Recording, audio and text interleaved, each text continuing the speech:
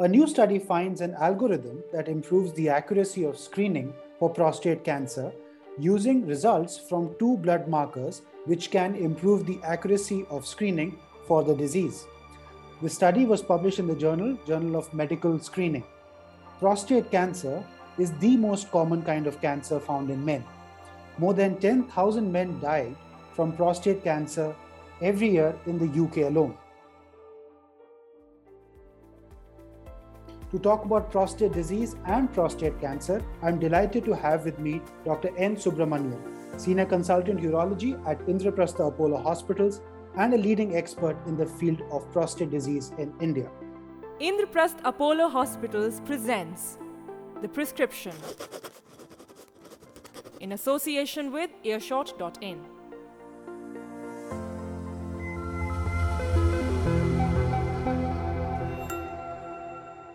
Dr. Subra, welcome to the podcast. Thank you, Dr. Karan. Thank you.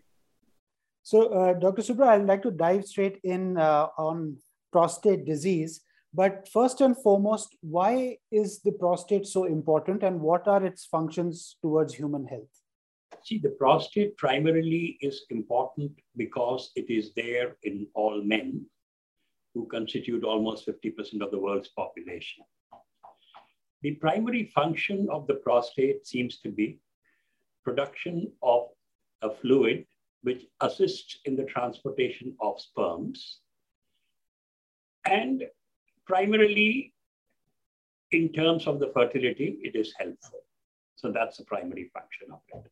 And the importance is because of the number of people who could be affected by diseases related to it. Right.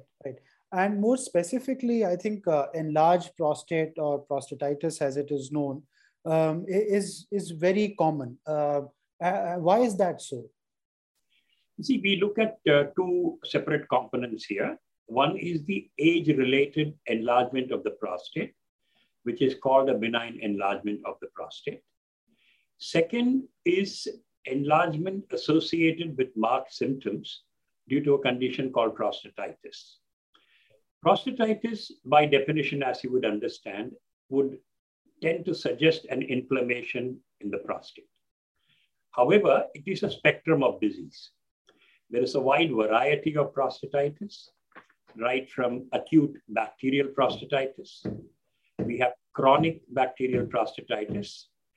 Thirdly, we have non-inflammatory prostatitis or also non-infective prostatitis. And there is also abacterial chronic prostatitis, which is also called pelvic pain syndrome. Right. So chronic pelvic pain syndrome is the other term because of the type of symptoms that are seen in this component. Right. And if you see people who are younger than 50 years of age, one of the common reasons of prostate-related problems is due to prostatitis. Right.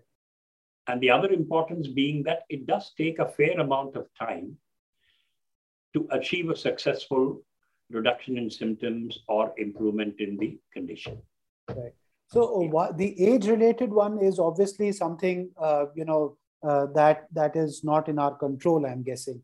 But the bacterial versions that you've mentioned of this disease are under our control, or what are some of the reasons why this happens? You see, there are no very clear-cut, obvious primary reasons for it to happen. However, it is obviously seen more commonly if there was either an obstruction or a restriction to the urinary passage. And urinary tract infections per se in men are often not necessarily associated with a reason. So these are bacteria often present in our own body. A small percentage might be related to sexually transmitted diseases, but majority of them are not. Right. Yeah. So you mentioned that there was a distinction that you drew between under 50 and over 50 years of age for men who get it and the types that they get. But conventional wisdom is that it is of older men, but that is not the case as from what you said. You see, if we were to distinguish between, if you were to look at all kinds of benign prostate diseases put together, Obviously, it is much higher in people over the 50. But if one were to differentiate those with the benign enlargement versus prostatitis, prostatitis forms a much larger percentage of prostate-related problems in men under 50, while the benign enlargement tends to be far more with each passing decade over 50. Right. And how common is it? I mean, what are some of the statistics that you would see in your clinic of people with prostate disease? See, when we look at, one we look at is the prostate enlargement itself and two, the associated symptoms. When you look at prostate enlargement, it is believed that when you look at people over 50 years of age, about 30 to 40% might have an enlarged prostate. When you look at people over 60, about 50% would have an enlarged prostate. When you look at men over 80, almost 65 to 70% would have an enlarged prostate. So when you look at the prostatitis segment, you would say that when you look at all the prostate-related symptoms in people coming to the hospital under the age of 50, prostatitis would be one of the most common. Right. So some startling statistics there that, above 65, above 70, 80, the chances of having an enlarged prostate rises not sort of exponentially, but steadily. So that is something that one needs to look at from the men's health perspective. So what is it that older men can do to be more aware about their prostate health, and when should they actually come and seek help? Right. You see, when we look at, many of the medical conditions and from the health perspective, there are conditions where we talk about preventing a certain condition. You and I know that we can prevent oral cancers, prevent lung cancers by avoiding smoking and tobacco and other things. Unfortunately, with prostate enlargement, be it a benign enlargement or a cancerous prostate, there is not much you can do in terms of preventing that from happening as you're growing older. However, the enlargement itself and potential for cancer, etc., seem to be more common in certain families. If there is a father or older brother or first cousins who have had an enlarged prostate earlier in life or a prostate cancer, the risk of the person running that might be perhaps a little high. However, while you can't prevent it, anything that you can't prevent, the next obvious alternative would be to be aware of it and diagnose it early. So what we would recommend is any kind of change in symptoms relating to urination or associated symptoms should focus on a medical attention. For instance, when you look at, say, prostatitis, for instance, the common symptoms, while they may be associated with frequent urination, difficulty in controlling urine, painful urination, pain in the testicles, pain between the anus and the scrotum, pain in the urinary passage, low backache. These are all often commonly seen in either urinary tract infection in men or in prostatitis. Similarly, in older men with enlargement of prostate, the first noticeable symptom would be they need to tend to go more frequently to pee, may have to get up more often at night. And once they get the urge, they may find it difficult to control it.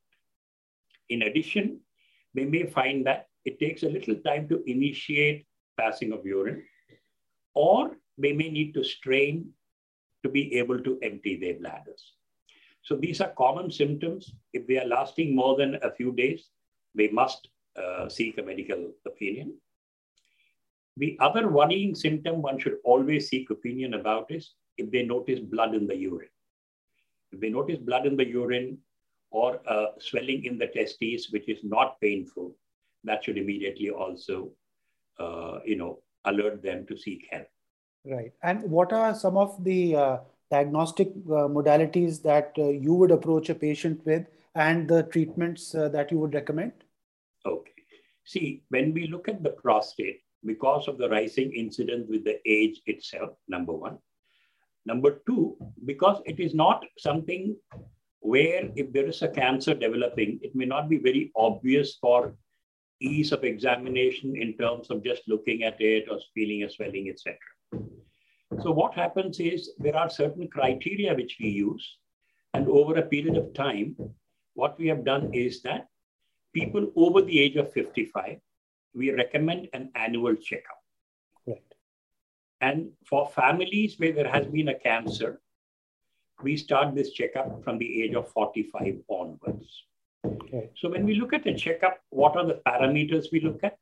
One would be, of course, a history and a physical examination, including a digital rectal examination by the doctor to feel how the prostate feels. Second would be a very simple blood test called the prostate-specific antigen, which again has a fairly high amount of impact on the prostate cancer itself. You know, when you look at our ability to diagnose early stage prostate cancers, the PSA has made a substantial contribution to that. Yeah. While there are concerns that we may be over-diagnosing or over-investigating some of these people from some of the US studies, but broadly the PSA, along with the variants like the pro-PSA or the free PSA, etc., seem to form a significant role in the ability to predict a prostate cancer. So a physical examination, a blood test like a prostate-specific antigen, an ultrasound, a routine ultrasound, and where necessary, or if there is a doubt, it can be followed by either what we call a transrectal ultrasound or an MRI. The advantage of the MRI has been that it's a non-invasive method to look at the probability of a person having a cancer given a clinical situation. For instance, you know, when you look at people with a PSA of less than 4, the chances of there being a potential cancer is about 15%. If the PSA is between 4 and 10, the chances are about 35% of these people you might find a cancer. And in people over 10, if there are no other specific reasons like a prostatitis or an acute infection, then you will find almost 60% of those will be detected to have a prostate cancer, but luckily at an early stage. So these are the basic things we would do. But added to it would be when the suspicion is high, we will proceed to do a guided needle biopsy to confirm the diagnosis. In those with a confirmed diagnosis, we would do further tests to stage the disease to see is it really confined or is there an evidence of spread outside. Right. And what about treatments? How do you usually typically approach treatments for a patient?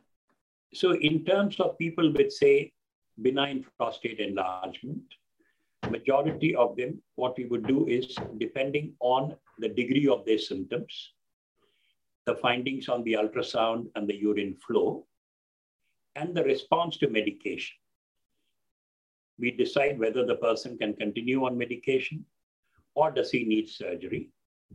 Surgery in a vast majority of these is pretty straightforward today. It is all done endoscopically. We do it through the normal urinary passage using an electrical mechanism, which is called a TURP, or using a laser mechanisms, depending on the type of laser, a holmium laser, which is called a HOLEP, or we do a green light laser or a PVP or a thulium laser, etc. But the basic fundamental is that 90% of these people with treatment would have favorable outcomes. Right, right. Now, coming to prostate cancers. Yes, I was just going to, in fact, come to that. About, so that covers enlarged prostate and, prostatitis. And I think the other big aspect is prostate cancer. And I have some statistics here. In 2018, we reported 1.3 million new cases of prostate cancer. So the numbers are quite large. And I just wanted to understand what is prostate cancer before we get into diagnosing and treating it. Right. You see, like any other organ in the body, if there are abnormal cells which develop and start multiplying rapidly, then they are cancerous. the prostate has a type of cells where the type of cancers mostly are what we call adenocarcinomas. And they are again known to occur in the older age group of people. The cancers of the prostate, like I said, they are not easy to feel or see, but can be detected early enough if we take care of the measures which we discussed earlier. So somebody on a routine evaluation, a DRE, a PSA, and ultrasound, we can pick up prostate cancer early. When we look at prostate cancers, obviously we need to talk about, is it a dangerous disease? The answer to that would be, yes, it's a dangerous disease. But the good news is that when you detect people with early prostate cancer, and when you look at what percentage of these people are going to live beyond 5 years with successful treatment outcomes, it's almost 100%. Almost 100%. Almost 100%. Right, post 5 years. Wow. Similarly, when you look at the 10-year survival on people with early prostate cancer on a favorable biopsy report, over 90% will lead a pretty decent normal life at 10 years. Right. But when you contrast that with detecting prostate cancer at a more advanced stage, only 31% would survive 5 years. So it's a disease with excellent outcomes on early diagnosis, and yet not so great an outcome when it is advanced. So that is why it's sort of the emphasis is on the urgency to diagnose them early. Right. So there is a silver lining provided you diagnose it early. Yeah. Right. Right. And what are some of the risk factors for developing a prostate cancer? Yeah. See, when we look at the risk factors, there are predominantly 2 or 3 statistical ones. Number one is age itself. Like I said, majority of the prostate cancers will be seen in people over the age of 60. The median age is around 72. When you look at the racial backgrounds, racial origins, we know that the Caucasians have a much higher incidence of prostate cancer compared to, let us say, somebody from the Far East. There is a statistics which tells you the chances of an average Japanese developing a prostate cancer compared to an American is 1 in 43. So for every 43 Americans who could develop a prostate cancer, 1 Japanese would. But on the other hand, we also know that the African Americans, when they do get a cancer, it occurs at an earlier age group, and they tend to be more aggressive, and the outcomes tend to be poorer. The outcomes being poorer, whether it is a direct disease entity or is it related in any way to difference in access to treatment, it's not clear yet. However, these are the 2 things which are seen from the racial and age factors. Then the other factor we know is the genetic factor. If there is a direct first-degree relative of a father or a brother, the risk is almost 3 times higher compared to a normal population. Similarly, a second-degree relative, a cousin or anybody, or a Tayaji or uncle, anybody. Again, the risk is higher than normal. So these are people who we need to diagnose early. Then there are factors which have been recommended or suggested. For instance, there is a belief that people with obesity, people who are on high animal fat diet are at a higher risk. But when you look at controlled studies with very seriously evaluated statistics, they are not as clear as we would like to believe. So these are probably factors which might play a role, but how direct the impact is, we do not know. Yeah. So what are some of the health changes, things that are within our control that one can do to at least improve, if not prevent, prostate cancers? See, there is a kind of increasing belief that if one were to look at general health and lifestyles, both from the point of view of prostatitis and prostate cancer, adequate physical activity including movement and avoiding prolonged sitting, is something that helps. Keeping your weight at an ideal level, minimizing the intake of some of the high fat and red meat, and increasing the intake of certain kinds of vegetables, including higher vegetable sources of antioxidants, are known to potentially reduce the risk. And this is something which is in our control. Similarly, in terms of prostatitis, it is useful that if we can maintain good hygiene, maintain very good hydration, and promptly attend to conditions which might cause an obstruction to the passage of urine, be it due to a stone, be it due to a stricture, or be it due to anything, these will certainly minimize the risk of progression. Right. Yeah. So that is basically things that are in our control. And you did speak a bit about the treatments that are available. So if somebody gets a prostate cancer, you catch it early, you operate upon that cancer, and you foresee them having a good post-surgical sort of life and quality of life. What are some of the things people should do after their prostate disease to at least return to some sort of normalcy? Right. You see, when we look at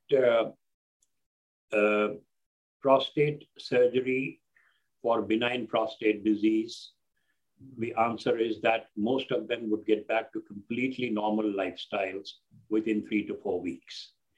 So we would just advise them to avoid excessive strain, avoid playing any, aggressive sports, etc. for the first 3 to 4 weeks. Drink more water, watch out for any fever or blood in the urine, etc. When it comes to prostate cancer, once you have diagnosed somebody with a prostate cancer, the next step would be to see whether it is confined to the organ or as it spread beyond. We do what we call a PET scan or a PSMA PET scan. And the hospital where I work, we have the benefit of having been the first people to bring in PET MRI, which gives us a lot of accuracy in terms of diagnosing and staging this. So with the result of the biopsy and the staging, we will classically describe 2 broad courses of treatment in terms of curative treatment. Curative treatment would include either surgery, which is called a radical prostatectomy. Because we have been fortunate over the years, we have currently, majority of these surgeries are done using a robotic assistance. So a robotic assisted radical prostatectomy would be the surgical preference today, because one, while it achieves the same extent of cancer cure, it also enables a quick recovery, more accurate surgery, and good long-term results. Yeah. Secondly, there are people, either because of the grade of the tumor or age of the patient or other morbidities, we might prefer to opt for radiation as a primary mode of treatment, which again gives very good long-term outcomes in our studies and globally also. Third is the very elderly people who are 80 plus or people who have other disease conditions, or if you assume that disease has already spread beyond the prostate. These are people who do very well with a group of medications, which is called the hormone therapy. The good thing is these are very well tolerated with very minimal side effects and can be used for fairly prolonged periods. So therefore, we know that even advanced prostate cancer in the elderly with multiple comorbidities can be definitely treated to a reasonable extent of at least preventing very rapid progression, and nobody need be denied treatment. However, having said that, there is a group of people who would say in the elderly with what we call very minor or very mild or non-significant prostate cancer, some of these people can be put on what we call an active surveillance, where we would just follow them up closely with 3 monthly PSA and an MRI to see whether they know, if there is evidence that the disease is progressing or likely to progress, then you introduce treatment. So on a comprehensive thing, prostate cancer treatment is fairly well defined, established, and very standardized. If you're in different parts of the world today, you are likely to get almost similar treatments for a given stage and a grade of the disease, and with uniformly good outcomes. Right. And my last question for this episode to you, Dr. Subra, is on this misnomer or myth on fertility and prostate disease. Is there any correlation between the two? See, there is no direct correlation of the prostate per se versus the fertility. But there are certain small segments. Like, for instance, we know that people with what we call very small prostates, they have a certain associated enzyme deficiency. In that category, there is a higher degree of people who may not be producing sperms or may be producing very small percentage sperms. So that is one category when there is a direct relationship. Second is a question of the impact of fertility on prostate surgery or some of the medication which we use for prostate. We know that following prostate surgery or following some of the medication which we use for prostate, despite the sexual function being normal, the ejaculation would be impacted, what we call a retrograde ejaculation. So that may impact the potential for fertility. But other than that, no major direct impact. Right. Yeah. Thank you, Dr. Subra, for coming on to this podcast and enlightening us. It was great to have you on. Thank you so much, Karan. I really enjoyed being here. Thank you so much. I hope the public finds it useful. They definitely will. Thank you. That was Dr. N Subramanian from Indraprastha Apollo Hospitals, who joined us for this episode of The Prescription. Do encourage your friends and family to listen to our podcast on earshot.in or the Earshot app. It helps our tribe grow. Till the next episode, stay happy and healthy. Indraprastha Apollo Hospitals presents The Prescription in association with earshot.in.